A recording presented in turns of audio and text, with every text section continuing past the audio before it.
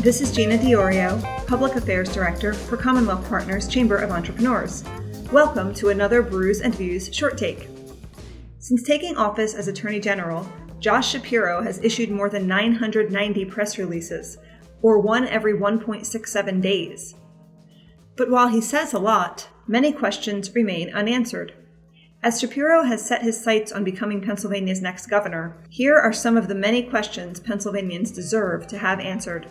What you're about to hear is an audio version of a commentary by yours truly that originally appeared in Broad and Liberty. Take a listen.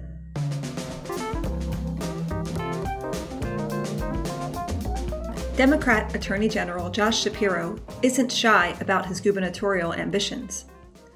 Although he hasn't formally announced his candidacy, he's clearly running, and Governor Tom Wolf has already endorsed Shapiro as his successor. There's a lot that Josh Shapiro says about himself. After all, he's issued 993 press releases since taking office, or one every 1.67 days. But it's what he doesn't tell us that raises concerns. Readers of the Scranton Times-Tribune saw a troubling headline on February 3, 2020. Quote, "Prosecution error decimates major drug case." End quote. The case, dubbed Operation Outfoxed, was intended to take more than 40 drug dealers off the streets. Instead, nearly half the defendants, including the alleged ringleader, walked free in Luzerne County after Attorney General Josh Shapiro's office failed to properly seal wiretap evidence. How could this happen? Pennsylvanians deserve to know. Across the state in Bedford County, former District Attorney Bill Higgins faced 62 years in prison and a $100,000 fine for trading lighter sentence recommendations for sexual favors from drug dealers. Instead, Attorney General Josh Shapiro made him an offer he felt he couldn't refuse: 0 jail time and no additional felony counts filed against him. At the time, the Associated Press reported that, quote, "It wasn't immediately clear why the state's top prosecutor offered him a deal that allows him to remain free.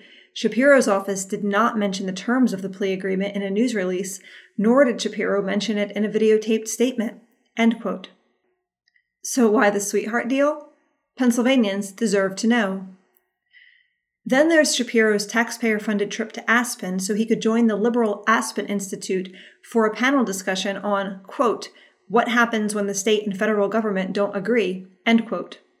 The Lancaster LNP said that the trip, quote, "arguably is not a government function," end quote. Yet Shapiro billed taxpayers $3,400 for airfare and lodging for himself and an aide. Why were taxpayers forced to fund Shapiro's jaunt to Aspen? Pennsylvanians deserve to know. And in Montgomery County, many residents likely still remember the 2014 vote by then County Commissioner Josh Shapiro to sell Park House, a geriatric facility in Upper Providence, to Mid-Atlantic Healthcare. The sale included about 200 acres of open land around the facility, and residents were concerned that the land would be developed. At the time, Mid-Atlantic founder and CEO Dr. Scott Rifkin said he had decided against developing it. In Shapiro's 2016 election bid, Rifkin, who had not donated to Shapiro previously, gave him more than $30,000 in contributions. Fast forward 7 years, and on January 19, 2021, Rifkin presented plans at an Upper Providence Board of Supervisors meeting to develop some of the land around Park House.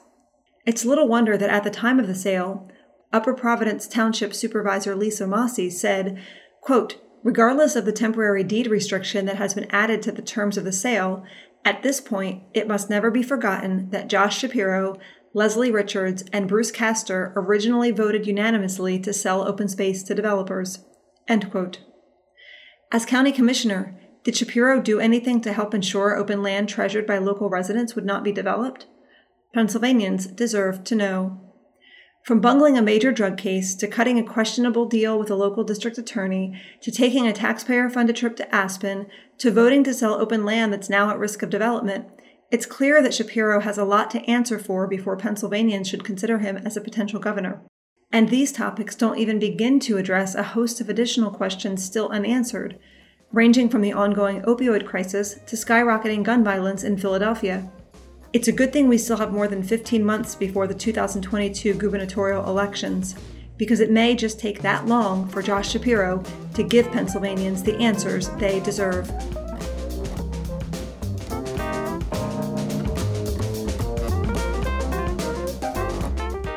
I hope you've enjoyed this Brews and Views short take. For more podcast episodes, visit thecommonwealthpartners.com.